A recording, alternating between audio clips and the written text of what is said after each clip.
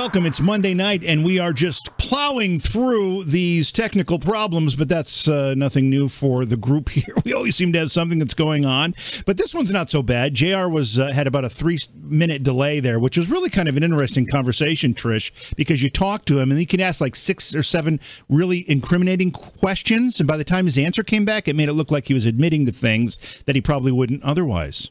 Any ideas about how they should be interviewing people, all right? JR, anyway, welcome to you. Welcome to you, Trish. Yeah. Britt, we had another great weekend with the Weekend Review as we gave people a double, a triple, a quadruple, a quintuple dose of the week's programs. We actually let it go 24/7 for 2 days. I was kind of sick of seeing it because I kept checking in on it, but folks seem to like it.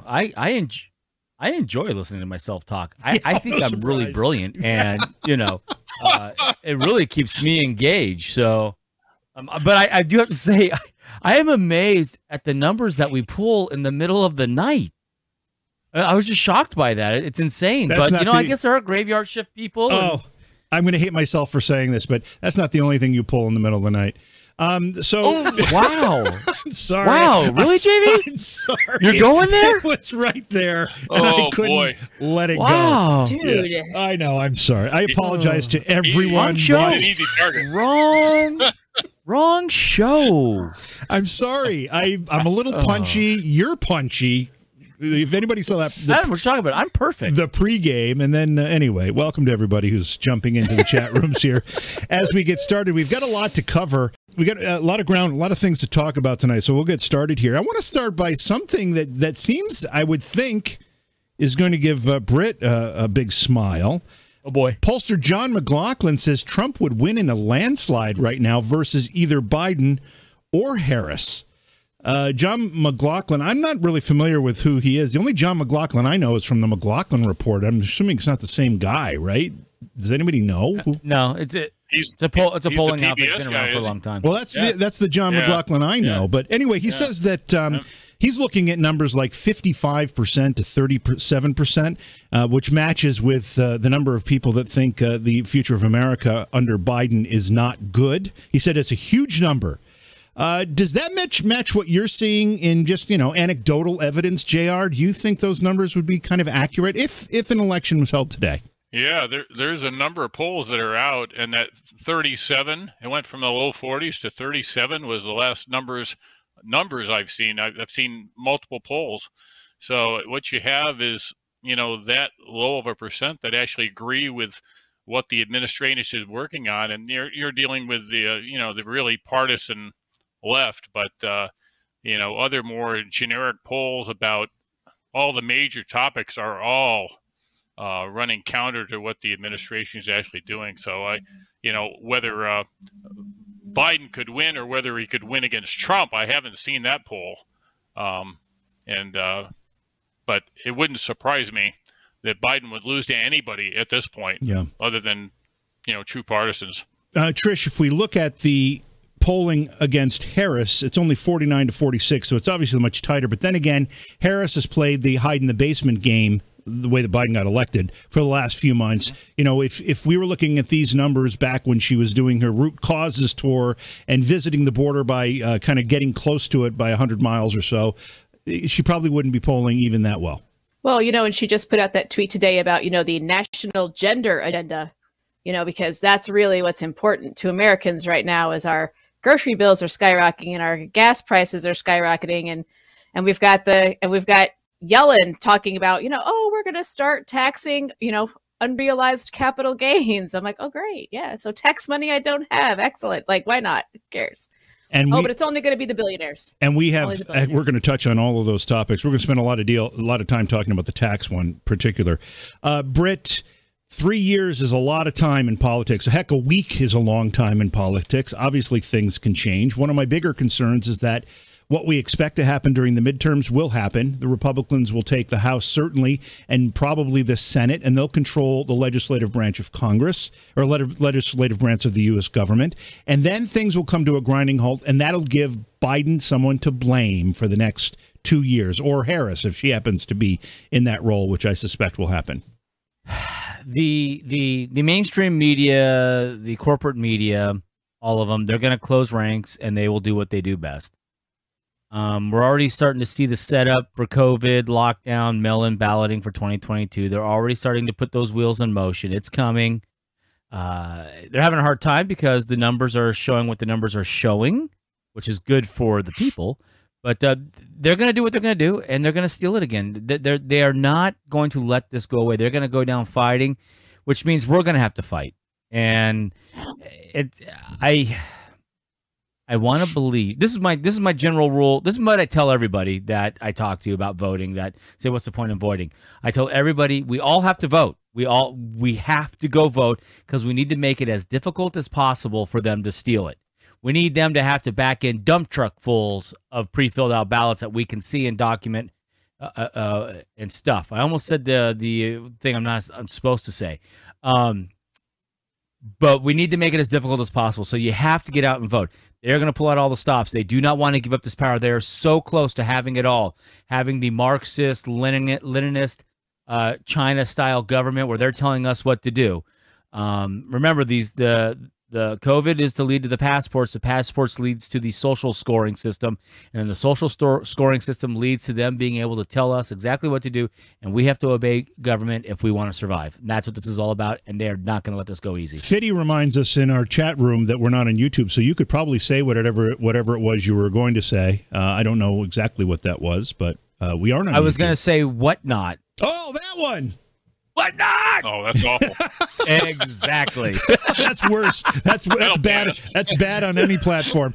JR, these numbers look very interesting because among black voters, for instance, in this polling, Trump moved from 18.1% support in September to 20.3% in October. Among Hispanic voters, he gained a hefty 14.6 percentage points, going from 24.2 to 38.8. This doesn't necessarily say anything about suburban women, but do you think people are starting to get over the mean tweets?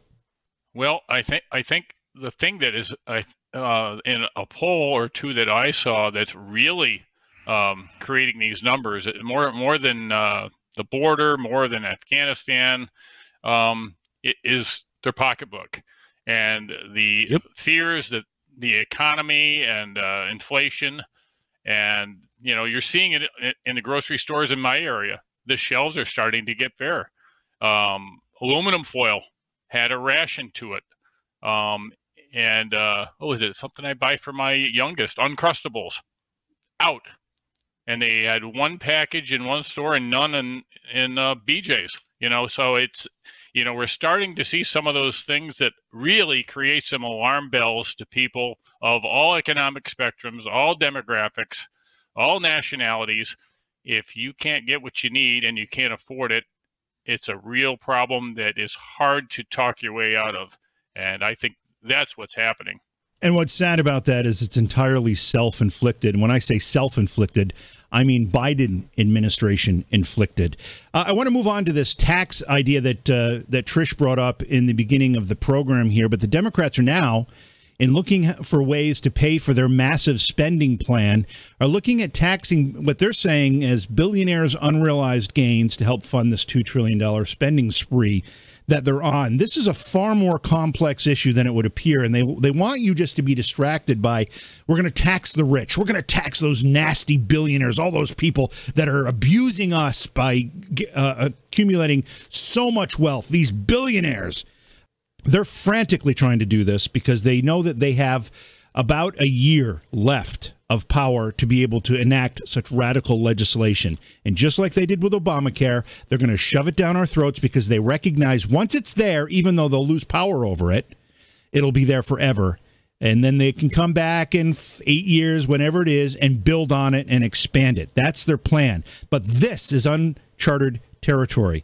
Nancy Pelosi, House Speaker, said we will probably have a wealth tax. That's one way they're describing this.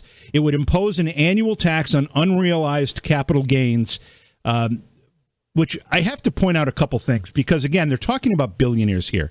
Let me remind people, the Revenue Act of 1913 levied a 1% tax on net personal incomes above $3,000 with a 6% surtax on incomes above $500,000. Now, let me give you the numbers here, because a $3,000 income in 1913 would be equal to an $83,000 income now, and a $500,000 income in 1913 would be equal to a $14 million income now.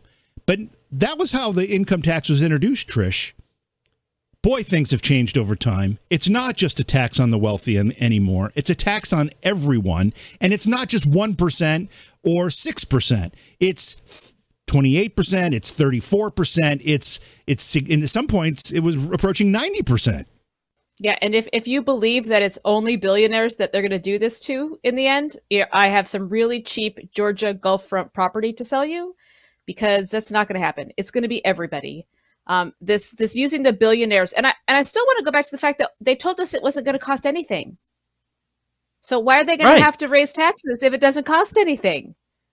Like they are talking out of both sides of their mouths. They listen. If they were just honest and said, "Listen, we're going to tax the hell out of everybody. That's what we're going to do, and you're going to be happy about it," like, it would be easier to handle. But for them to constantly lie and backtrack, and I just want to punch my TV screen half the time. Here's another example of how these taxes that are introduced as just, to get the rich and, very modest, but they're going to get the rich.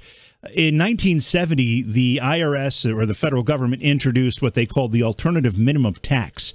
And according to this, it was intended to target 155 high-income households that had been eligible for many tax breaks, and they got away with paying low or no income tax. 155 households this was designed to target.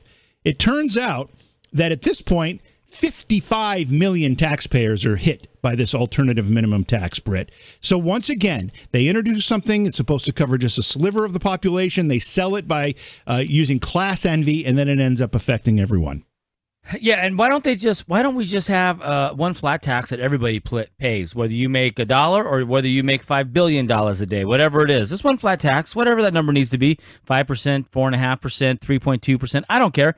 You know what? And if we want to stop it at the poverty line, whatever we figure the poverty line is, which out here in California, it's like $18,000 a year. Okay, so if you're under poverty, you don't pay any income taxes at all to the state or the feds. But if you're above that, flat tax to the federal government, it's 5%, whatever the number needs to be. It's 5%. Everybody pays it. But that won't happen. You know why, JV? You know why that will never happen? A simplified Ross Perot-style tax card is because the tax code is power for Congress. The tax code is power for the bureaucrats.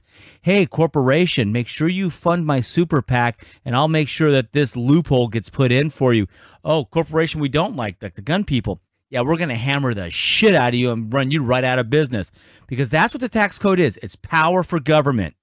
So if we really want to do something to disempower our government, we would simplify the tax code to literally a flat tax. You make more than this amount, you pay 5%. You make less, poverty line, whatever we figure, you pay nothing. And that's it. And then we don't need the congressman anymore. Hell, we could be like Texas and go to an every other year Congress. Wouldn't that be amazing? That they're gone for 90% of the time. We only have them in session for a couple weeks every other year. That would be amazing. And you know what? Our life would be far better off like that. Okay, so I have to interrupt this wonderful discussion about taxes, because we're going to get into some more of this, because I've just been alerted to the fact that we're live on YouTube. What? Yeah, that's what I said. And I checked, and sure enough, we are live on YouTube. So I don't know how that happened, because we had a 2-week suspension. Britt, right? It's only been a week, right? Right, yeah. Or has it been 2 weeks? Maybe they're making up for the last... I don't know. Wow. I really don't care. Boy. I'm going to have to go back and take a look at this. Well, I thought it was only a week, but we are in fact live on YouTube. So welcome everybody to YouTube, in addition to the other places that we're streaming. We weren't prepared for this. There are, and we weren't prepared for this, because we were going to, when we came back to YouTube, do it in a special way that actually didn't give YouTube the whole program, but just introduced the program on YouTube and then told people where to go to find it, because we're not particularly pleased with YouTube, as you can imagine. So anyway, that kind of changes things for the moment, because we don't want that third strike yet, at least not right now. So No, I say we unplug YouTube. Everybody, all 14 of people that are watching on YouTube, go to Rumble or go to Foxhole. Or go to YouTube DLive sucks. or go to Twitch. Or DLive or Twitch. I mean, I personally prefer if you go to Rumble. I mean, Foxhole. I love Foxhole. It's a great community. Foxhole, thefoxhole.app. It's a great community. I love it there. There are great people over there. That's where I prefer everybody to go, but go wherever you need to go to watch us. But JV, I'm of the mind double barrels to YouTube, because that means we gotta completely rearrange everything I got. Okay. Because I have stuff that we're not allowed to say. I don't really like making these decisions on the fly like this. This is really uncomfortable. Trish, what should we do? Well, I say screw YouTube, man. I don't care. Like that. What have they done for us? Nothing. So screw them. Yeah. See, we have other places to go. Stickman Mike says just stream live on the tube and then delete it. You can do that. There is so that let it option. stream live, and then the minutes it's done, delete it. And if we delete it, we won't get nabbed for okay. Well, maybe we'll try that. Maybe we'll try that, and then Britt, you and I can strategize, because this is a complete surprise. Okay, so back to our discussion. I'm really, I had no. They were saying, "Hey, you're live on YouTube." I'm like, "What? Really? How?" Anyway, where? How'd that happen? Yeah, right, okay. Exactly. Well, there we go. JR, the idea of taxing people on money they don't have yet, because that's what we're talking about here. This quote unquote wealth tax, this tax on unrealized capital gains. What they're saying is, if you have a stock portfolio worth $10,000 at the beginning of the year, and then at the end of the year it's worth $12,000, you made, according to them, $2,000. Even though you haven't cashed it out, it's still in an account where you can't spend it, you can't do anything with it. It's a paper gain. It's just something that shows up on an account statement. Doesn't mean anything. The next day, those gains could evaporate immediately based on how the market works. Anyway. But the idea of taxing people on a gain they haven't realized, on money they don't have in their possession, this sets a precedent that could open doors to a whole bunch of nasty things. Well, when they've looked at tax like this in the past, never exactly like this, what do the super wealthy, who they, reportedly are the ones they're targeting here, to do? Well, they invest in alternative investments that are tax-free. I mean, it's like taxing the corporations and thinking they're just going to absorb it. They don't. They pass it on to the consumer or whoever their customers are. And what the uber rich do, they don't need to, grow their stock portfolio 20%. They've got how much money they have. They've got billions already. So they invest in very stable tax-free things, municipal bonds or the like. And then you don't have to worry about the taxes because there aren't any. So if you think you're going to get the rich, you're not. What you're going to get is the rest of us. And their equation for funding this thing falls apart immediately. I mean, we've seen it in similar ways in New York, and the people they're targeting move out of state. They do something else. They invest in something and take large depreciation. Whatever they do, they get rid of the income and they never realize the income that they project to, and that's exactly what will happen in this case. Yeah, that is always the case.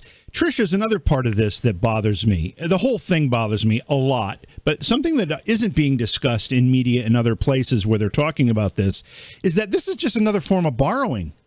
If you tax somebody on gains they haven't realized yet, when they actually realize those gains, the tax has already been paid. Are they going to tax them again?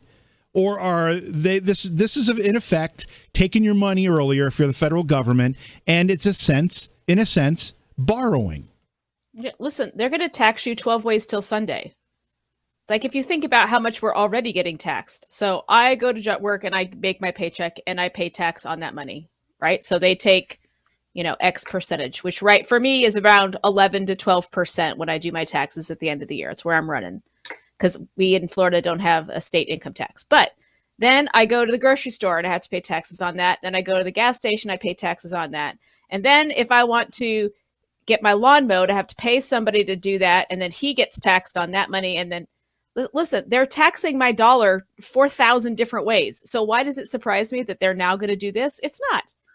And they're going to tax me on it now. They're going to tax me on it again when I catch. So if my house doubles in value, which it almost has right now, they're going to tax me on that. And then the market's going to crash. I'm not going to be worth it. And then eventually it's going to go back up. And then I'm going to sell my house and they're going to tax me on that money too. because they're greedy bastards. Here's Janet Yellen explaining this concept and saying, no, this is not a wealth tax. Well, I think what's under consideration is a proposal that Senator Wyden and the Senate Finance Committee have been looking at that would impose a tax on unrealized capital gains on liquid assets held by extremely wealthy individuals, billionaires. I wouldn't call that a wealth tax, but it would help get at capital gains, which are an extraordinarily large part of the incomes of the wealthiest individuals. And right now, escape taxation until they're realized, and often they're unrealized, and at death benefit from so-called step-up of basis. So it's not a wealth tax, but a tax on unrealized capital gains of exceptionally wealthy individuals. First of all, just listening to her makes me want to do something violent. Secondly, notice how kind of poignant she made the issue of people passing on things to their children without being taxed on it during that process. That's disgusting to me. But Britt, she's using words unrealized gains on assets. At what point does this extend to real estate, to your house, boats, cars, airplanes, personal things like jewelry, collectibles if you happen to have some type of collection of something that goes up in value? Once you start, but unrealized gains. Yeah, no, this is crazy. Like right now, I'm in the crypto market, and crypto's going crazy right now, and I'm making a pretty good chunk of change right now. But you know what's going to happen tomorrow? It's going to go down, and then or next year, I could be empty again. But okay, so this year it went up, and then I got to pay taxes on what it went up, even though I didn't actually collect the money. Therefore, the next year when it crashes and burns because it's a pyramid scheme, are they going to give me that money back? No, they're not. No, this is just, again, people, they are trying to set up so many communist type systems that they can control the hell out of you. Oh, you bought that home, Trish, did you now? Well, you bought it at $100,000, and this year it went up $200,000, so you owe us tax on that $100,000 gain right there. Oh, the next year it went up $300,000. Oh, it burnt to the ground, and the floods came in, and global warming flooded out your property. Now it's worth nothing. Sorry, tough shit. We're not giving you back money. I mean, that's what this is all about. This is just them controlling. And do you really think, JV, the billionaires are going to pay this? No, of course not. JR pointed out, yeah. The billionaires that are putting these people in power, the billionaires that are kind of trying to run everything, do you really think they're going to pay anything? And even if they did, there would not be enough money to handle what they want to do. So therefore, they got to come down to us, the middle class. This is another thing I don't get, JV. Everything they're doing is going to train wreck the middle class in America. Where do they get the most of their money from? The middle class in America. So you're going to train wreck the golden goose that gives you all the money. And then what are you going to do? Oh, I know what it is. We're going to be just like the USSR with bread lines and not enough heating oil to go around. And we're going to be like Venezuela. We'll be eating out of ditches. It's such a beautiful plan. I really wish Joe Biden would stay in office forever. I'm sure he does too. Garlic bread lines. Garlic bread lines. Yes, garlic bread. There's another piece to this, JR, which is also very, very disturbing because in their effort to make sure nobody escapes the penalties of taxation and everyone, quote unquote, pays their fair share. Another part of this is the Democrats have vied a 15% corporate minimum tax, forcing companies to pay what Biden has called their fair share and putting an end to corporations paying zero taxes. So you're a corporation. There's a lot of small corporations. A lot of individuals run their businesses in a corporation, and they're very, very small corporations. But that corporation loses money. Under this provision, that doesn't matter anymore. You're still going to pay 15% of something. So and there's another part of this too. I'm trying to figure out how to work into this. Is that they being the Biden administration just came to a global deal for a 15% minimum corporate tax. Ireland was the last holdout. I thought they were just going to say the minimum tax rate in a nation should be 15% on corporations. Not that it would be an alternative minimum tax whereby even if you didn't profit, you had to pay 15% of whatever. I don't even know what they're be calculating it from. But this is all sorts of crazy. Well, if you don't make any money, I don't know what you're paying tax on. So in theory, if you're a corporation that's, starting out and investing and losing money at the beginning and risking capital, I don't know how they can charge you tax, because what are they going to base it on if you don't show a profit? But, can I interrupt you? Can I interrupt you just for a sec, though? Yeah. Let me just interrupt you there, because a lot of companies end up not paying taxes because of things like depreciation and other non-real, non-cash expenses, non-cash expenses that bring their taxable income down. I assume this would kick in on those types of things. I don't know. Above the line. Okay. Well, it's possible, but our capitalistic model that's been so successful in this country forever, allows for small companies. The carrot is there to risk, and they give you incentives to invest to create the wealth that has created ultimately the wealthiest country on the planet. If they start knocking down that formula and twisting it and impacting it, by government means, well, people are smart. I feel they will still do things to avoid the tax. There's still going to have to be a loophole of some measure, I got to believe. And the ones that have the expensive accountants are going to be the ones that can afford to figure it out. And those of us that are the small corporations and S corps are, very, very common.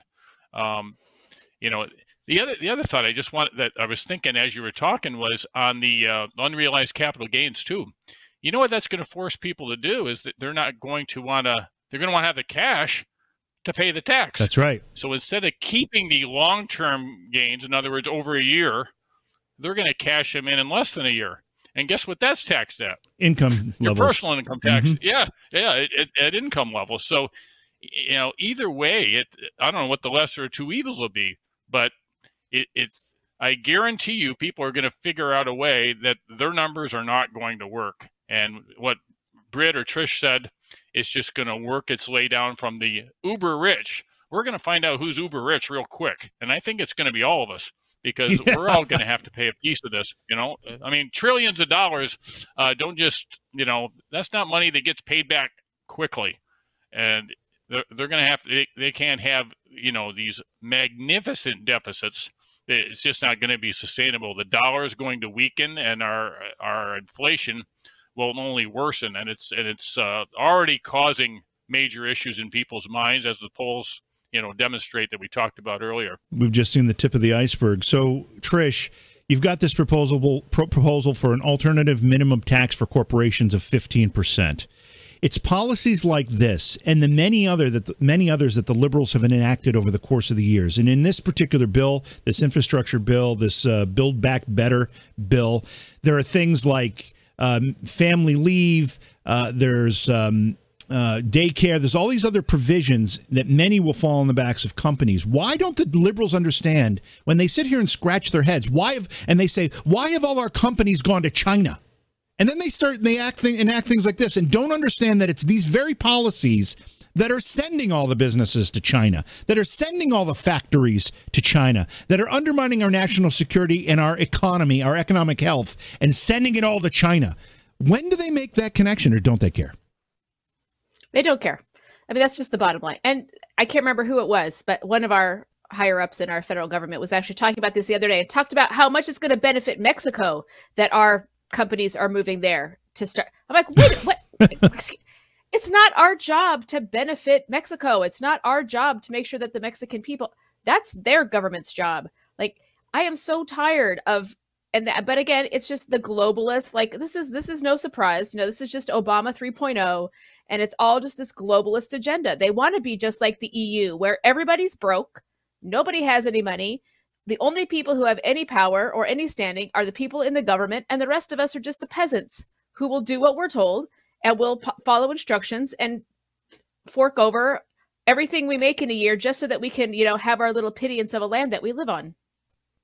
Britt, again, this is all being done under the banner of tax the rich. They need to pay their fair share. IRS data show that the average individual income tax rate on the top 1% of households is 25%, compared to 7% for the middle income households and only 3% for the bottom half of households. So the argument that the rich aren't already paying their fair share is a fallacy. It's a false argument. Comment on that or any of the things we've discussed, or go where you want to go. The rich do pay a lot of money. The uber rich pay a lot of money to lawyers so that they don't have to pay, what you would consider, what I don't know. I am a capitalist, but when I look at what the Bloombergs and the Bezos and the Zuckerbergs and what they're doing with their money and how they're manipulating the system to their benefit to basically screw us, the peasants, to control us, the peasants, I struggle. I honestly struggle with what to do with that, because even if we were to say okay, everybody can make up to $500,000, then after that we tax at 90%. I don't want all that money going to the government, because the government's just as evil. The government of today is just as evil as the Zuckerbergs, Bezos, Soros, Bloomberg. Hold on. I need to ask you a question about that. If the government is the evil. If the government did exist, what would that money that Zuckerberg puts into the system have any impact on? He put that money in to affect the government to make policy to affect us. So the money isn't evil. It's the government that's evil, and that's the problem. Right. That's what I'm saying. But right now, if you look at with just for example, with what Zuckerberg did with all that, what was it, $500 million that he did the voting thing with, and really affected key districts to flip stuff with all the money. That's my problem. I look at that stuff. I look at that, and it's like he earned it. He should be able to spend it how he wants. But also, they're using the money to do shit that's not cool. That's affecting us. I just want to throw it. I mean, I don't want to get this back and forth, but I just think it's important to make a distinction here. You're right about that. However, I think the solution is to find ways to restrict that kind of spending. I get really uncomfortable when you start saying go after the rich. I don't care what level rich, because as we've just pointed out here, that definition changes. I get that. And it comes down, and it ends up being affecting everyone. So we can't. And that's why I struggle. Right, but that's why I struggle, because they're doing bad. So that's where I struggle. I struggle with that. But that's an argument for the other show, just so we can flesh it out. I'm gonna play this Noam Chomsky video that Trish sent me. I don't exactly know how long this clip is. I know it's not terribly long, but it's important. And then we're going to talk about it on the other side. So hopefully this plays right. Okay, we'll move on to question 33, the next one. Air on again. What are your thoughts on mandating vaccines? People who refuse to accept vaccines, I think the right response for them is not to force them to, but rather to insist that they be isolated. If people decide, I am willing to be a danger to the community by refusing a vaccine, they should then say, well, I also have the decency to isolate myself. Okay, I don't want a vaccine, but I don't have the right to run around harming people. That should be a convention. Enforcing is a different question. It should be understood, and we should try to get it to be understood. If it really reaches the point where they are severely endangering people, then of course you have to do something about it. Okay, I'm going to fall asleep here if we. Okay, so yeah, no, I got what I wanted out of that. He got all the way to the point where he said, if they become a serious threat, then we have to do something. Which is, and if you watch the rest of which I have seen, so Noam Chomsky, Trish, do you want to explain to our audience who Noam Chomsky is? I couldn't do it justice. No, my experience with Noam Chomsky started with my mom, who wanted to go to Woodstock, but just didn't have the guts to tell her parents that she was going, so she didn't go. And when she talked about Noam Chomsky when I was a kid, it was all very hippie-esque, give up your belongings and, live off the earth and blah, blah, blah. So my views on Chomsky are very skewed. And after I saw that video, I now don't even want to fix my skewed views about Chomsky because I think that they are totally correct. And this guy is a psychopath. Right. Because But Noam Chomsky was the head of a movement. He is the head of the movement. He's like Saul Alinsky. He's like Yes.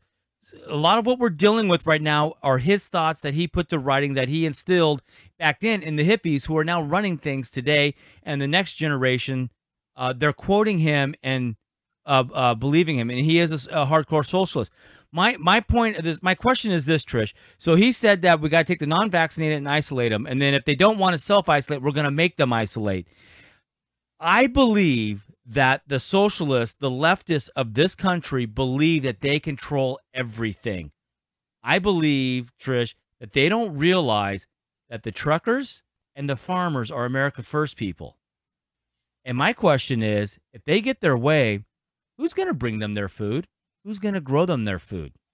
No, let's face it. If it gets to that point, the people in the cities are going to die. I mean, let's just face it.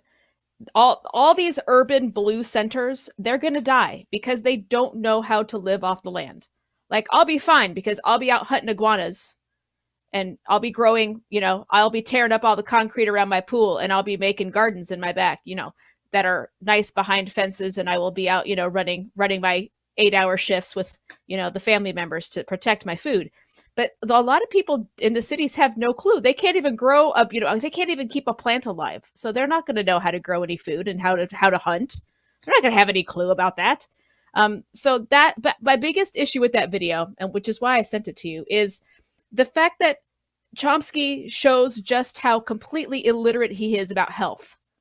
Because people who have been exposed to COVID and already have natural immunity because they have been exposed and they have already naturally had the antibodies, they aren't talked about anywhere in that. It's always, you must take the vaccination. Well, if you've already had it, there's zero reason for you to take a vaccination. That'd be like giving somebody who's already had smallpox the smallpox vaccine. It's just stupid. It's redundant. They don't need it.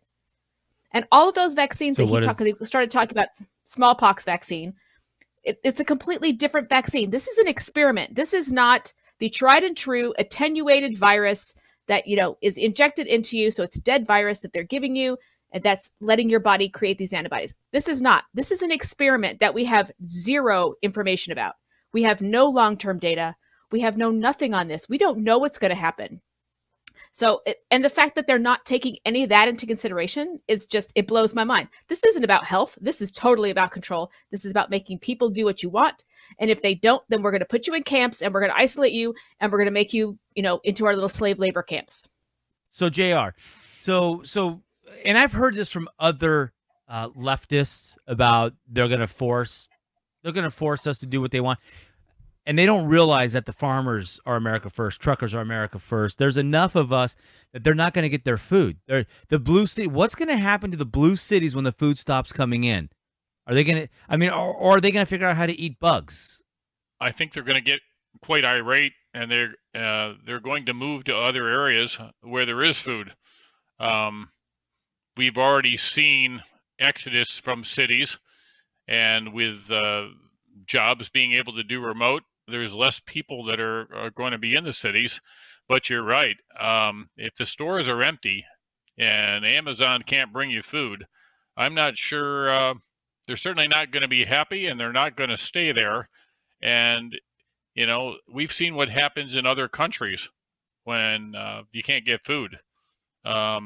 This is the United States of America. I would hope and pray that never happens. But at the end of the day, even our grocery stores admit they have, 3 or 4 days maybe of food. And then, if it becomes limited, the shelves are going to be empty. We've already had and demonstrated that type of an event, during COVID here. So it could get very ugly. But, there's a lot of guns. And a lot of people that can be self-sufficient in the non-urban areas, just as Trish suggested. So I've got 5 acres up here. Guess what? I'll have chickens, and I can hunt, and I can grow a big garden. And I guess the question would be, how do you protect it, I guess. But we're not the ones that are going to be in trouble if the supply chain really becomes impacted, and the stuff in your pantry is gone in 3 days and there's nothing to replace it. That's when it gets ugly. And it, like you said, we're 3 days away from experiencing that that's the harsh reality of it. So, yeah, the big cities have 3.5 days of food on the shelves. Yep, there you go. And that's if you're not panic buying. If you're not panic buying, if the panic starts, then God knows it goes a hell of a lot faster than that. JV, I just sometimes I wonder how come the leftists can't see the big picture, that they really need the flyover state people, and the flyover state people. And that's the other weird thing. You look around, even the red states, the densely populated cities are very blue. But as soon as you start spreading out, where people can kind of put their arms out, and you don't have neighbor on top of neighbor, it gets redder and redder and redder.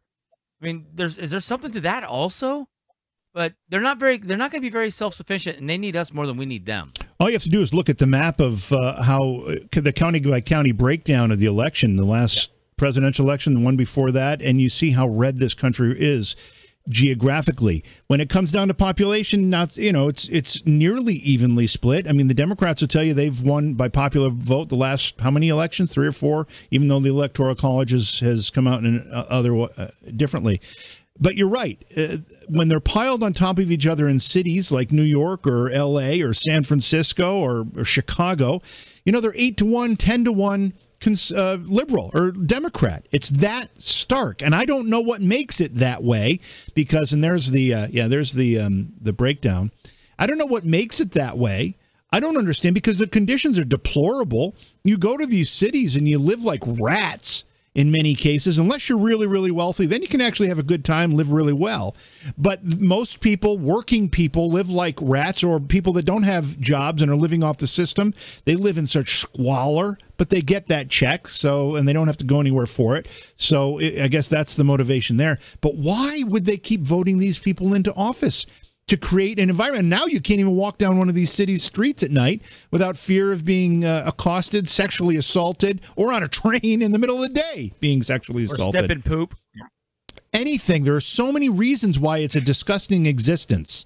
But was it Thomas Jefferson that said, when we start to live all on top of each other in cities like they do in Europe, we'll be just as corrupt as Europe? And he was right.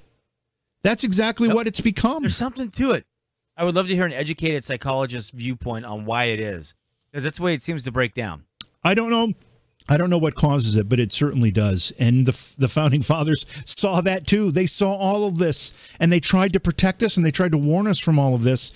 And our current day progressives and liberals and Democrats are all thumbing their nose at those lessons and those ideas, and they're destroying the very nation that gave them the ability to opine on these things. And it's a sad state of affairs. I'm not really sure what your question was. You're right about the fact that they don't appreciate the work that rural America does for them, and that maybe the uncollege educated or non-college educated folks do. They really are the backbone of the country. And I'm someone who's college educated, and even though you wouldn't be able to tell by the way I'm speaking right now. But the bottom line is, it's the folks that go to work every day, work their asses off in jobs that I can only imagine. I mean, even you, Britt. I mean, you tell me about your day sometimes. I'm like, Jesus, I wouldn't make an hour doing that. I'm used to sitting behind a desk doing this kind of thing, or a microphone.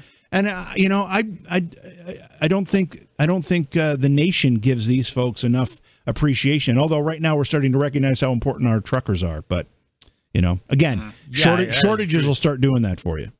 Yeah, and I want to thank Laura QAnon in the Foxhole chat for giving us a can. QAnon. A can to put on the wall. QAnon, yeah. QAnon. What did I say? You said QAnon. Oh, QAnon. Well, it's like Roku. She was upset you didn't pronounce her name right last time, so I wanted to correct it for you. QAnon. QAnon. QAnon. Laura QAnon. I'm just gonna call her LQ. Yeah, we'll just call her LQ. Call her LQ. We'll go for that. All right, I'm gonna. I just want to say thanks for the can, or maybe she threw the can at me. I don't know which. All right, I'm gonna play this video, and then I gotta. It's a bit of a longer video, and then I'm gonna cut it. The part I want is not long, but I'm gonna cut it off. So, but you're gonna see me in there for a quick second. But we're gonna talk about this video. Fucking pisses me off. So I had a prescription for ivermectin to pick up. I have a licensed. I have a licensed doctor that prescribed that to me. Will not fill ivermectin for COVID. The COVID vaccine. No, you need to come talk to me. Yeah, she just walked away from me. Doctor? Yeah. After they just diagnosed my son with an infection, they're refusing to give him medication. You can leave now without your phone. Excuse me. That is part. I can confiscate it till I call 911. So what you're telling me is my son has an infection, and you're unwilling to treat him? This pisses me off to such a level that I see red. This is bullying. I hate these people. These people, did you see that nurse, the nurse practitioner jump out of that chair? I'm going to confiscate your phone. How dare you? No. I hate this, Trish. This fucking shit pisses me off so bad. And the reason this pisses me off so bad, Trish, is because we, the peasants who didn't get a medical education, we have to go to the system. And if we don't think right, they're not going to give that mom the medicine to heal her son from an infection. What the level of bullshit that this is makes me see red. Does this shit piss you off at all? Oh, absolutely. Well, yes, considering my own mother, who's an RN, got banned from Facebook for spreading medical misinformation. I mean, it's all bullshit.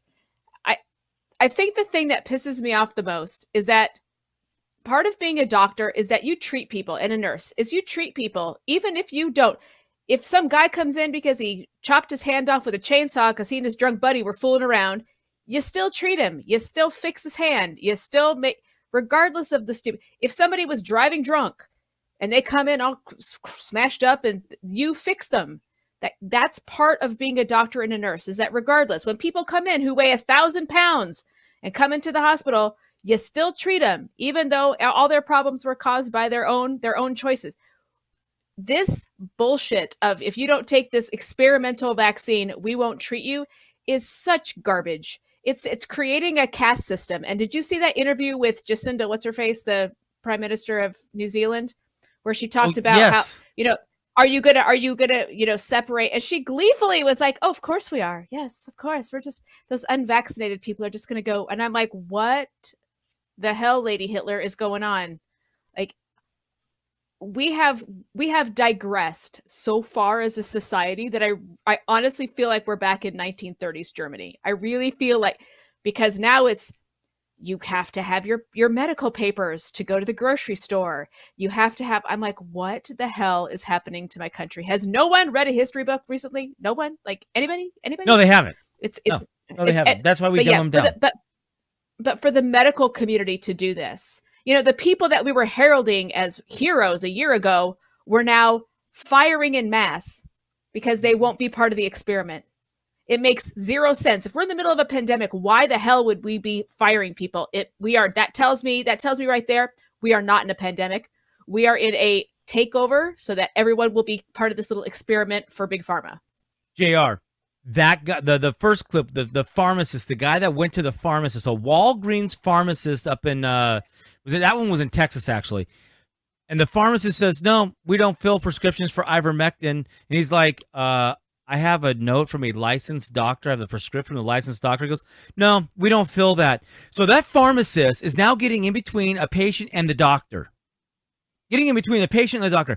I am so pissed about this because we can't go in there and just say, I need my whatever. I need the antibiotics to heal my son. Now you guys can't do that. Now me personally, I'm lucky. I live in Southern California. I can drive right down to Mexico and I can buy all this stuff over the counter and come back with it. I don't necessarily need the system. I can get around it. It's still a pain in the ass, but I can get around it.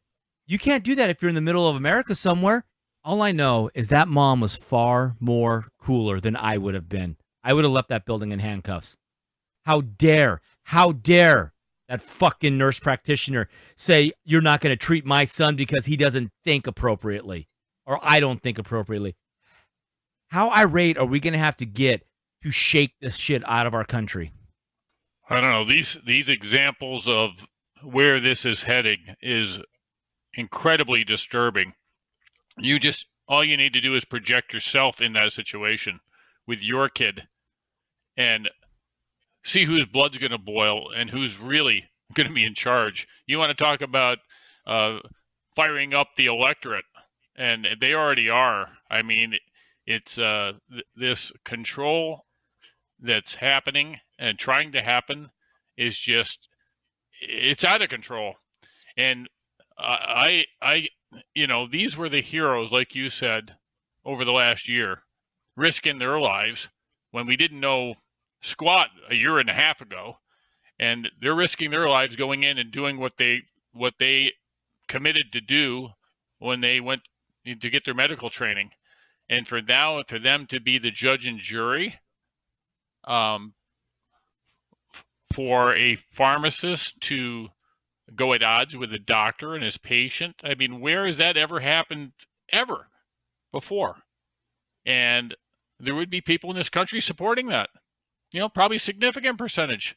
That's what scares me even more, is where we've evolved to the point. I mean, it's been like boiling that frog. We've slowly turning up the heat, and people are accepting it. But I tell you what, there's a breaking point, and I think we're getting there. And we will see what happens if we still have the Supreme Court. And I think they're going to lose on every front that they try to really go to extreme levels. And I got to believe, as that clip becomes more and more public, they're going to be investigated. I can't believe that's a legal thing to do. I really can't.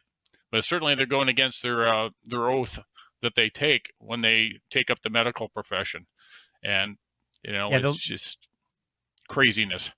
Yeah, the longer clip of the pharmacy one, the guy says to the pharmacist, "This is illegal. I have a legal prescription here from a legal doctor.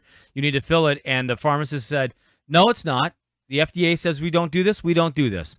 So, JV, talk about any of it you want. I just know that it really irks me, and I don't know what I am just blown away at how patient we've been so far with this kind of stuff.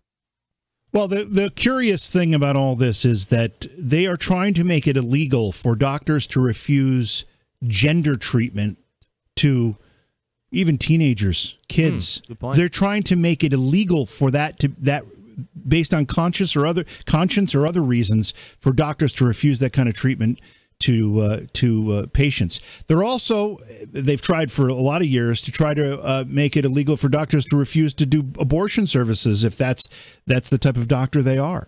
So when it comes to making it illegal for doctors to refuse services, they've got quite a track record. And suddenly now, this is something that they're willing to draw a line in the sand on. And when it comes to that pharmacist, it should be illegal for a pharmacist to resist a legitimate doctor's prescription.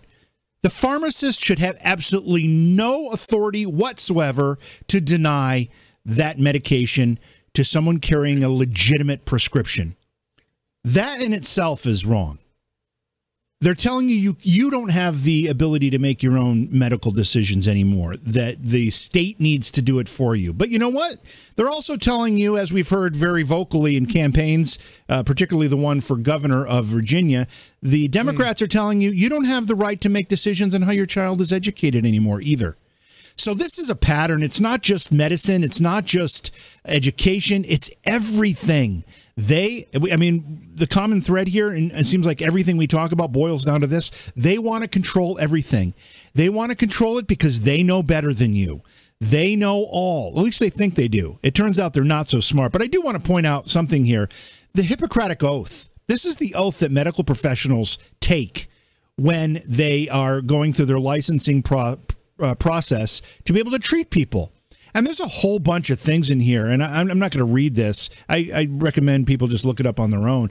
But there are a whole bunch of things in here that make what that nurse practitioner did and what that pharmacist did to be anti-Hippocratic Oath, breaking their oath, breaking the oath they take to be medical professionals. I don't know if a pharmacist takes it or not. I don't know how that works.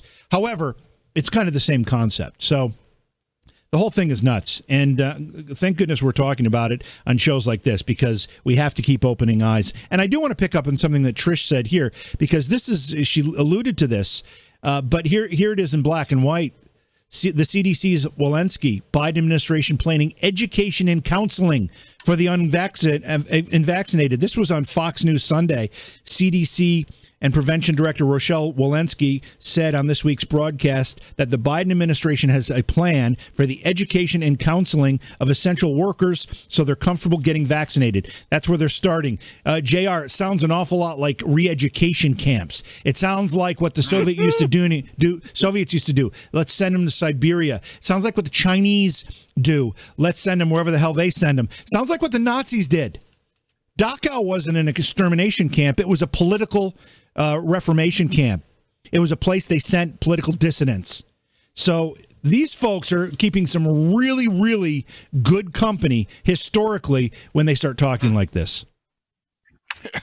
Yeah, it's the camel's nose gets under the tent flap, right? And then what happens? So how are they going to start and initiate this education? Is it forced education? Sounds like it's going to be, and it'll probably start very subtle, just like we're taxing only the billionaires, right? And if that doesn't work, we still have 25% of the country not vaccinated. Then what are they going to do?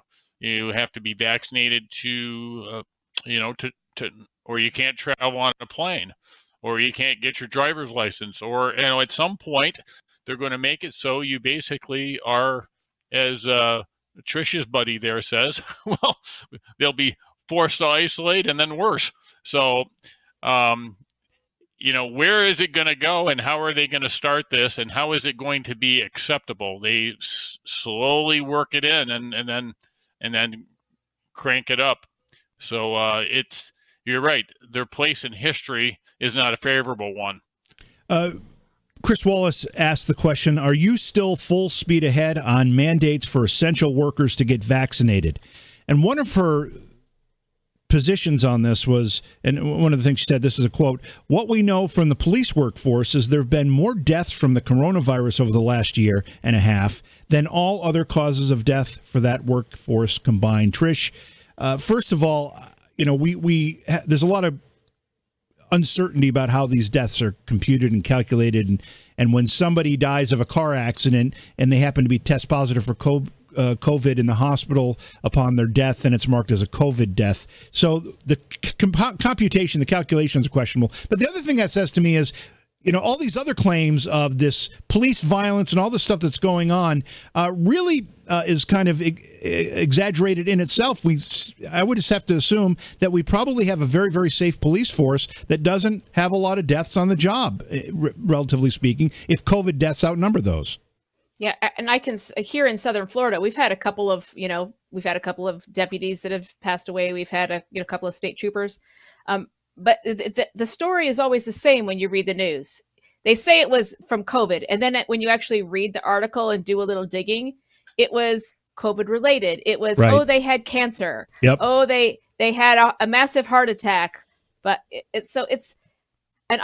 honestly, we had a couple that died right after they got vaccinated. So, but they claim, oh no, they weren't considered vaccinated because it happened within 14 days of them getting vaccinated. So they're considered non-vaccinated, and we can't, and because there's no liability with this vaccine, I'm going to put in air quotes because it is not a vaccine. There's no liability. You can't hold anybody responsible. If you take that vaccine and anything bad happens, and I mean, every time I see one of these stories on Twitter of a parent who had their 14-year-old vaccinated and now they're in a vegetative coma-like state because they're having seizures 24/7. And it's like, everybody needs to understand, you are signing up to be a guinea pig. You have zero legal recourse.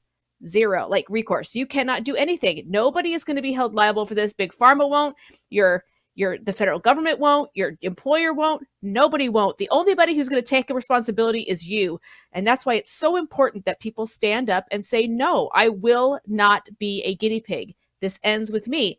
And we're finally getting there. It's been slow, but we're finally getting there. And I'm glad that more and more people are now standing up. Quick follow-up to that, to you, Trish. You cannot sue pharmaceutical companies for any effects of a vaccine. That was put into law, I think, in 1986 with Reagan. However, can you sue either an employer or a governmental entity for mandating that you take a vaccine that gets you sick? I don't know. I think that the question. Vaccine itself, I think no, you can't sue for the that might vaccine. be a workman's comp issue. But can you sue for the mandate? And I think that question is still unresolved. I don't know. Yeah, but from everything I've heard from legal experts so far, the answer to that is no. All right, let's change the topic. Let's change the subject. Britt, the old White House says they don't know anything about "Let's Go Brandon" and F Joe Biden chants. The White House is claiming they are unfamiliar with anti-Joe Biden chants, such as the blunt and ever-popular F Joe Biden, or the more subtle Let's Go Brandon chants and memes that have been going viral and been heard and seen all over the country. White House spokesman Andrew Bates claims, "I've never heard of that chant until you explained it to me." So let me get this straight, JV. So this is the young and improved administration with these younger folks who are supposedly connected to technologies and live on the socials and Twitters and whatevers. They have no idea. Is that what they're trying to say? Yeah, they have no idea. They haven't run across it. That's what they're saying. Let me just point out something here. At first, I thought, what a liar. And then I thought maybe they are that out of touch. They seem to be that out of touch on every other issue. So it wouldn't surprise me if they were that out of touch. I mean, maybe. Maybe. I say that facetiously a little bit. I mean, okay. Yeah, because we've all watched the videos of Joe Biden driving down the road in his caravans and all the people lined up with the F Joe Biden flags and they're chanting. And I mean, he gets more Joe Biden people on his caravans than he gets pro by a lot, by like quadruple probably. So they're lying. They're absolutely lying. But again, what do we expect them to? How do you expect them to answer that question? They can't really. Oh yeah, we know people are pissed and saying it. Oh, whole stadium's chanting it at a high school, a college football game. Although I will say, at my kid's high school football game, the whole stadium was chanting it a couple weeks ago. So yeah, it's happening at all levels. But they can't acknowledge that. They got to lie because they lie. I mean, they lie about everything else. They may as well lie about this too. All right. Well, let me see if this helps. And notwithstanding some of the signs that I saw coming, that's why 81 million Americans voted for me. The largest number of votes in American history. So clear majority. Yeah, he says in that clip, notwithstanding some of the signs I saw coming in here. So what you just talked about, Britt, he just admitted to having seen. Yeah. He's seeing the fuck Joe Biden signs. So therefore, he's perfectly aware of the fuck Joe Biden's chants. So of all the things that he notices, it's that, and his people missed that. The fact that he noticed it and his people didn't notice it really is a problem with his people. Because if Joe Biden notices something that you don't notice, wow. Yeah. JR, in addition to saying, I never heard of that chant, Andrew Bates went on to say that I guess I'm not spending enough time on 8chan or whatever. I mean, it's almost like it becomes an arrogance when you start talking about it like that. What's their defense in reality? I mean, at some point there is no defense, so they plead ignorance. But I just saw the headline. I haven't looked it up to hear it, but the #1 rap song in the country right now, "Let's Go Brandon." Yeah. I got to hear it. I think there are actually two that are two "Let's Go Brandon" songs that are doing really, really well. One of them just got banned from YouTube. Oh yeah, I'm not surprised. And hopefully we won't be. Hopefully it lasts more than a night here. I don't know.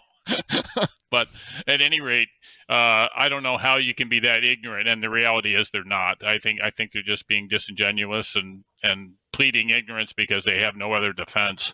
It's becoming pretty ubiquitous and in every corner. I mean, Saturday college football games, NASCAR events. I mean, these are 100,000 seat arenas that and everywhere he goes, you see people lining the streets.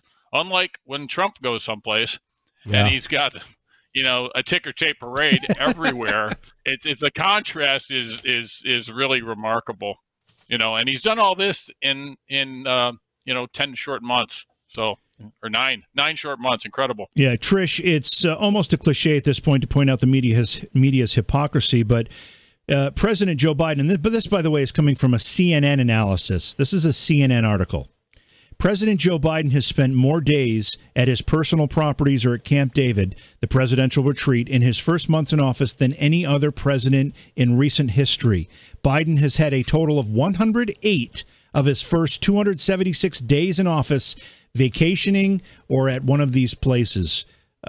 We all know, Trish, every time Donald Trump went and played golf, he was considered to be derelict in his duty of being president. He was not working for the people. He was, pick your insult, but they were all over him for that. But Biden outstrips him, and it's not by a small margin. Trump, at this point in his presidency had 70 days away from the White House. And again, Biden is at 108. Oh, yeah. And of course, because, the biggest hard-hitting questions that any journalist is going to ask Joe Biden is what is his favorite flavor of ice cream? So we all know that Biden could retire to Camp David right now and they wouldn't say a word. They would make excuses. They would, 20,000 different things. But I want to talk about the Let's Go Brandon thing real quick. I have a really cute little story. So I was out walking my dogs. I have a Let's Go Brandon sign right on the corner. I have a corner lot right on the corner. This little old man in his minivan stops as I'm with my dogs, and he goes, "Can I ask you a question?" I'm like, "Sure." "Cute little old man in your minivan. What can I do for you today?" He was like, "I saw your sign on your lawn, and I see those signs everywhere. And what do they mean?" And so I explained to him that, at Talladega, they had a NASCAR race, and the guy who won was named Brandon, and an NBC reporter, was interviewing him and said, "The crowds are behind you, and they're chanting, 'Let's go, Brandon.'" And the guy goes, "Yeah." And I said, "So they weren't chanting, 'Let's go, Brandon.' They were chanting, 'Fuck Joe Biden.'" And his little face just lit up.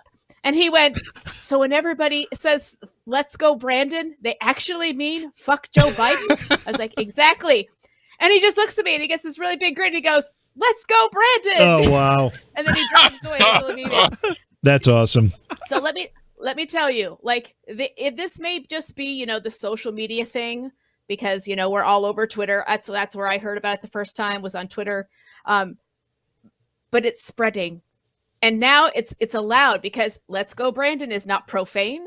It can be chanted at Christian university football games. It can be chanted at high school football games.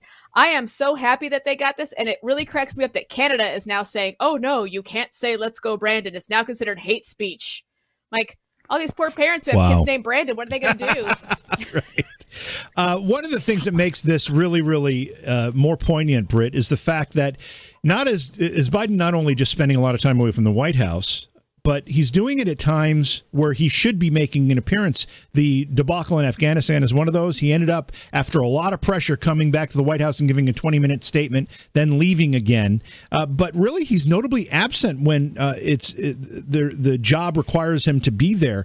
In addition to that, he's also been absent from the media. Through September, Biden has done 10 extended interviews with journalists since taking office. That's far behind the number of interviews done by Trump or Obama. I'm trying to look here. The figures are Trump did 6 times the number Obama has done. So that's about 60. And Obama did 131 by this point in his presidency. So put all this together, they're clearly hiding this guy. Yeah, just like the whole campaign. The whole campaign, they hit him. They're hiding him now. I mean, we all know. You never know what's going to come out of the dude's mouth. I mean, he goes from talking about little black children rubbing the hairs on his legs at the pool to, shoving it under pressure to, I mean, you just don't know what he's going to say. Oh, to what he said in front of the kindergartens, what was it, today or yesterday? I like avoiding questions from the press. I mean, so anytime they put him out in front, his staff is quaking in their boots because they just don't know what mess they're going to have to clean up. And and I did have an article where he said something in this last speech. It seems like, I don't know where it's at, but in general, he says something, and then literally almost in real time, his White House staff they're correcting him, or they're fact checking him in real time. And my question is, who's in charge? Isn't it supposed to be the president of the United States? And here's the claim right here. So Biden administration claims we don't need Congress to. Oh, that's not it. Oh, it was a Taiwan thing. That's what it was. He said we're going to protect Taiwan, and then in real time, the White House came out and said, no, that's not what we mean. But he's the president, right, JV? So if it's not his word, then who the hell's running things? Well, I think that's a great. So I completely. It's a great point. Here's the thing: presidents have misspoken before, and presidents have had to be have been corrected before. But I truly, when I see Biden say things like that, I truly believe he doesn't know the difference between misspeaking and what he's saying. I think he is in the dark. He is in the dark about his policies because they're not his policies. He is a mouthpiece for a bunch of other people, and he is just spouting the lines they give him on the cards and the teleprompter. So when he says something like that and the White House staff scrambles to change the verbiage to correct it, first of all, you can make a mistake about how much money you're going to spend in the next budget. That's a mistake. When you say something that inflames relations with China over something that's very, very sensitive, you need to know what the hell you're talking about before you say it. You need to know what the hell the consequences are when you say it. And he doesn't know any of that. So that makes this so much more dangerous than just misspeaking. You know what? I do have this little story, though, Trish. So inflation is 20. Inflation is forcing 29% of Americans to miss meals, eat less due to high prices and whatnot. So we are now, Trish, officially at the point. Oh, I said it? Did I really? Yep. I didn't even realize I said it. God, I've been so good this episode. God, you're so happy, aren't you? Over that you got to push the button. Quickly, we're at the point now, Trish, in this inflation that the poor Americans among us are starting to miss meals. I mean, this is the beginning. This is how it started. Like you said, open a history book, people. Open a history book. Is this the beginning of the slide? Have we let go of the bars and we're going down the slide now? Well, the slide has begun. I mean, let's make no mistake about that. The slide has most definitely begun between the medical segregation that we're now seeing. We're now seeing, kids segregate. You commented on my tweet on Twitter, that I sent out earlier about the segregating in the schools in California, that the kids who are refusing to wear their masks are now being segregated into separate classrooms from kids who do wear masks. It's absolutely ridiculous. And it's only going to get worse because the Democrats are going to do what the Democrats are going to do, which is they're going to throw every low punch that they can possibly imagine to try and push their agenda. Perfect example is we have a Florida state congresswoman who was recently diagnosed with cancer, stage 1 cancer. And they had social media pictures of her with all of these people unmasked, no problem, in session one day, no mask, around other people, no problem. And then she went forward to the media and said, the Surgeon General of Florida came into my office and he wasn't wearing a mask. And I told him to put it on because I have cancer and he wouldn't. And he just, yeah. What? Are you freaking kidding me? Like we have all these pictures of you in the past 2 weeks unmasked with other people. No problem. But now you're going to do it because you don't like the new choice of Surgeon General for the state. So because you were going to stick it to DeSantis. Like, I am so tired of this crap. This is why I have no empathy for anyone anymore. I just don't. Because people want to pull out these emotional pleas like, oh, I have cancer. Well, then maybe you should step down. Maybe you shouldn't be in a public office where you're going to be around people all the time. Maybe that's not the best thing for you. But no, I want to stay, and everyone else in the world should bow down to me because I am special and I now have victimhood status. And so now everybody has to bow down to me. And I am so tired of it. I'm just over it. And people are like, oh, you're so mean. You don't have any feelings. No, it's just that I'm tired of getting played by people who will manipulate your emotions every 5 seconds just to push their politics. I'm done with it.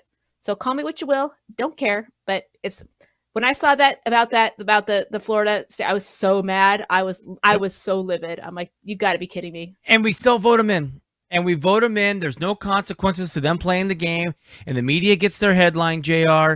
And here we go down the road. JR, how far away from breadlines do you think we are? I don't know. I sent both of you a little article this morning, I think it was, that was from a buddy of mine owns a restaurant up in Syracuse. Yes.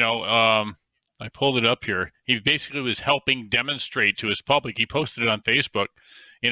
Fryer oil at his restaurant, $21 12 months ago, $45 today, more than double. chicken wings, $45 a case 12 months ago, $175 a case today.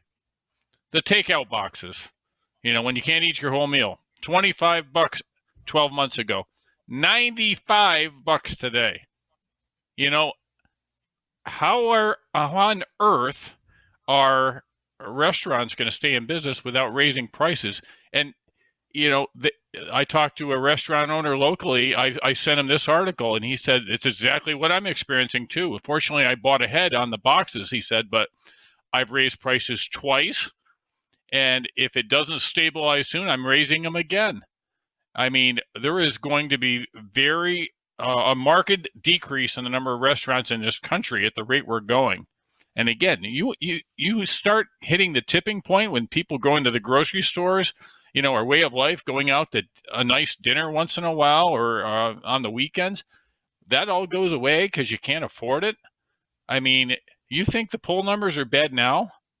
I mean, if we can have a real live, election here in a year and a half, or little heck, a year, I think it should be a landslide, because no one can survive these numbers. And if you want to print another $2 trillion and think that the passing of your infrastructure, I read an article today, that may actually be counterproductive, because you know what that's going to do to the inflation numbers when we print another $2 trillion for partisan purposes that, largely isn't about infrastructure. And I mean, they're writing their own death certificate. So I think things could easily spiral out of control. And I think those things I just demonstrated are the precursor, certainly, to the point where we have more breadlines. And I mean, it's happened in this country before. I think we're a ways from there, but I think these other things are getting very, very serious. And again, we got a guy that's a third of the time not on the job. The house is on fire, and he's vacationing in Rehoboth. I don't.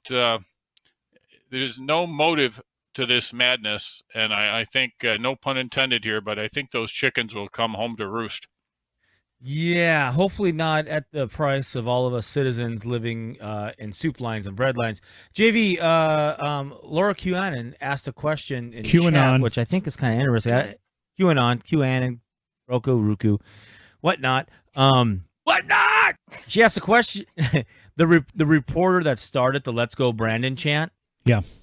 Has anybody heard how is she still on the job? Do you think that she's getting ridiculed for it? Is she losing sleep at night? Is she?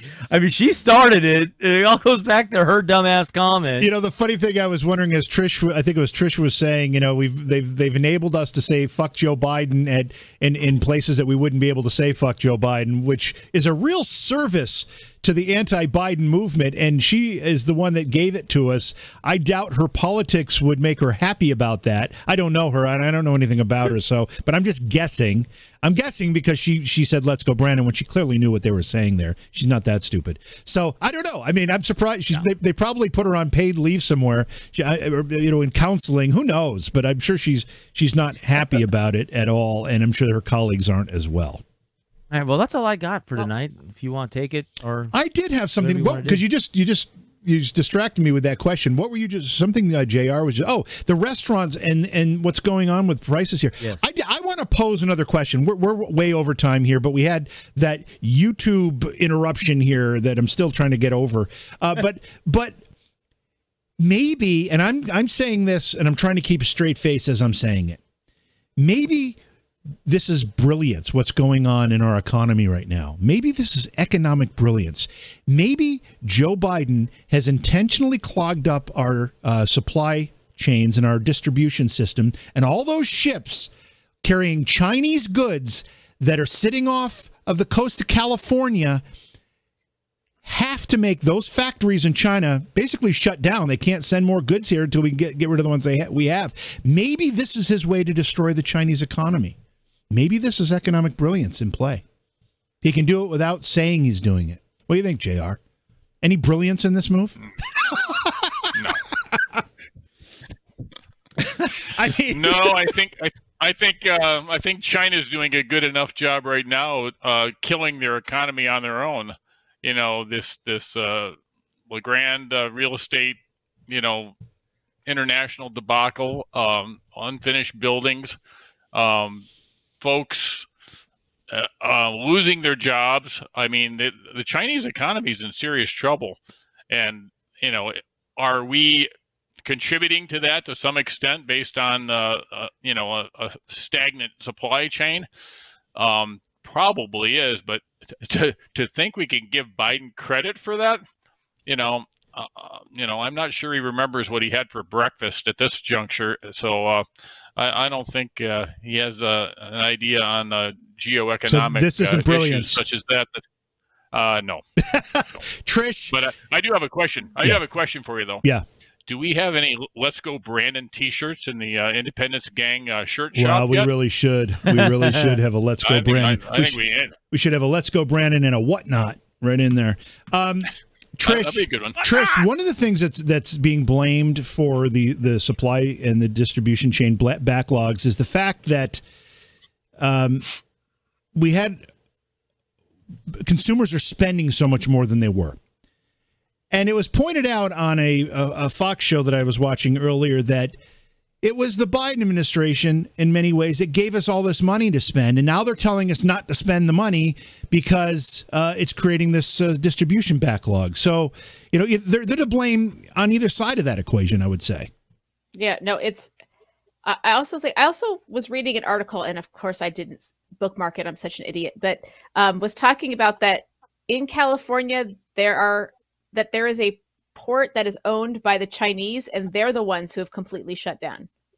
So they aren't even taking in their own ships, which I find fascinating. And that's what I was going to do a little deep dive on over the next couple of days, is to see if that was actually true. Because if that is true, if the Chinese are purposefully causing this backlog, that I think is maybe a more plausible explanation than Joe Biden being brilliant economics. He and AOC together. Yeah, between the two of them, there's no IQ there for economics. Explain, but I don't understand what you're saying here. How can the Chinese be causing this backlog? Because they own one of the ports, allegedly. Yes.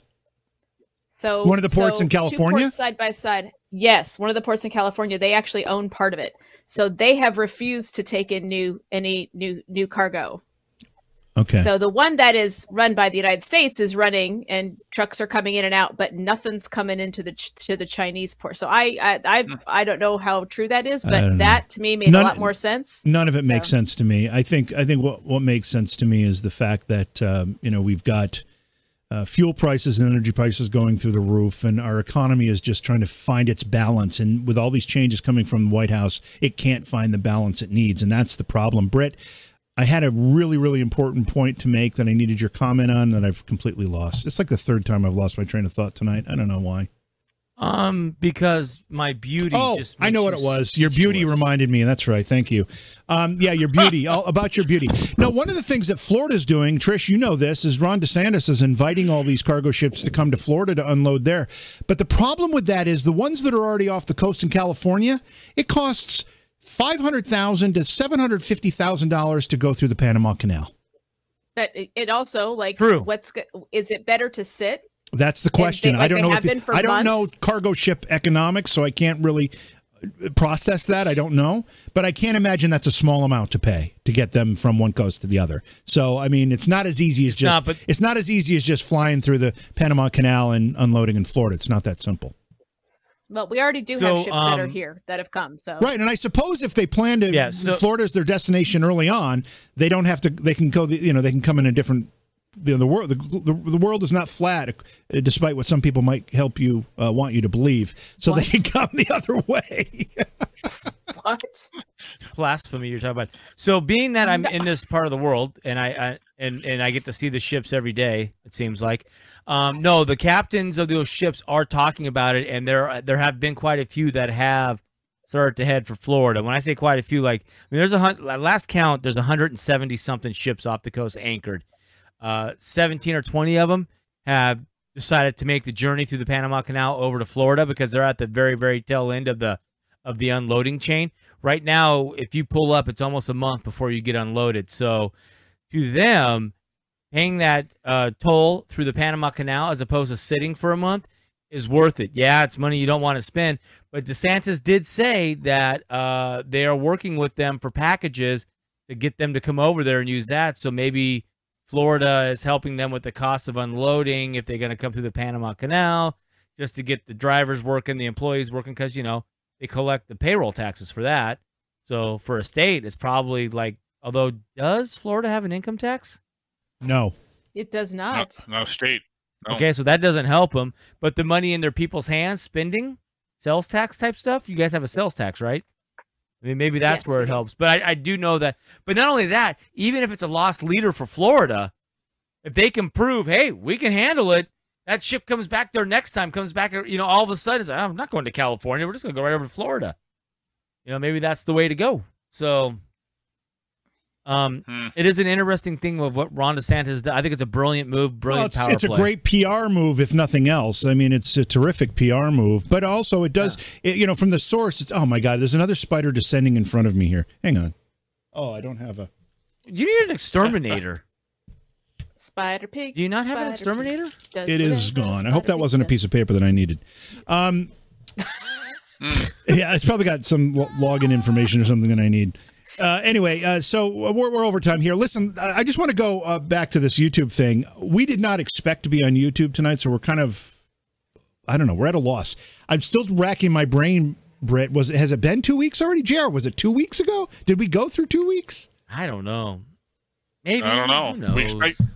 I think the thing that may be confusing you is when it was banned for a week, it was 2 weeks. Well, that's it, so when we were banned for 2 weeks, you thought it was going to be a month. Yeah. So maybe it has been only 2 weeks, and that, you know, they flipped the switch. I don't know. Yeah. Randall says spiders are beneficial, and I agree with you. Spiders are beneficial, but not when they're landing on my nose. They're not so beneficial when I'm trying to do my show, and they're coming right down in front of my face. Not so beneficial. And also, I want to thank Breaking the Image in YouTube, who got me wrapped up in a spirited debate about capitalism during the show too. So thanks for that. That was fun. Brett, anything else we got to do here? We have to. You and I will talk and determine how we're handling this YouTube thing moving forward, because we were unsure if we were even going to come back, and somehow we just ended up there. So we'll have to figure that out. Yeah, we will. I think we definitely need to delete this show though as soon as we get off the air. I think we're pretty safe on this one, but we'll delete it. No, we were not. We talked about vaccines. Oh, I forgot about that. I've gotten so used to not worrying about it. Wow. Okay. All right. Trish, thanks so much. Good to see you again. As always, JR, you too. Both of your Twitter handles. Yeah, both of your Twitter handles are up there for folks. Please like, share, and do whatever you need to do. Subscribe and follow on Foxhole, DLive, Twitch, Rumble, Podcast, Roku. What else, Britt? Whatnot. Kelsey says it's been 2 weeks. How did it? Oh, maybe it has been. I must have been abducted by aliens for a week, because I swear to God, it's only been a week in my mind. Wow. Trish, has it been 2 weeks? I think it has. Now that I'm thinking about it, I think it has been 2 weeks. Holy cow. But I definitely think you should live stream it on YouTube and then just delete it, because then they can't whammy you later on when they go to review it. So I vote for use it for live stream and then just delete when we're done. Okay. All right. That's my vote. Yeah, Rebel says it's been 2 weeks. I get we just lost track of weeks here. That's the thing. Yeah. Well, I don't care about YouTube anymore. I'm ready to be done with it. I'm ready to be done with YouTube. I have thoroughly enjoyed not having to worry about what I say. You know what else you've enjoyed, Brett? I get you. You know what else you've enjoyed? Oh boy. What are you gonna play? Oh, that's weird. There's no video. Really that's just you with a great big smile on your face and a creepy guy behind you. Is he sniffing you? I don't know. He's sniffing your hair. I don't know. Looks like he's got a little booger hanging out though. Oh, booger. Oh, does he? Let's see. That's just a plastic surgery scar. Okay. Oh, is that what that is? Okay. Yeah, he has a really big one down the side of his face from his last facelift. It's pretty gnarly. Oh my God. All right. Well, again, thanks Trish, thanks JR. That's going to do it for tonight. We'll be back tomorrow night. Oh, all right. Who are we interviewing tomorrow night on Patriots Roundtable? We've got a really good interview. Although I can't remember what it is. Yeah, some guy doing some guy doing some guy. That's not a good Jordan interview. Peterson. Wait, that came out way wrong. You started the show that way and you've ended the show that way. No, Jeremy Murphy. Jeremy Murphy, The Woke Mafia. He wrote the book, The Woke Mafia. Okay. That's going to be a great conversation. This is going to be interesting because I think he uses the F word as much as I do. Oh, so boy. It's going to be another great interview. Oh, boy. All right. And that's tomorrow night. That'll be on the Patriots Roundtable, of course, 10 p.m. Eastern on all of these streaming platforms. We'll see you then.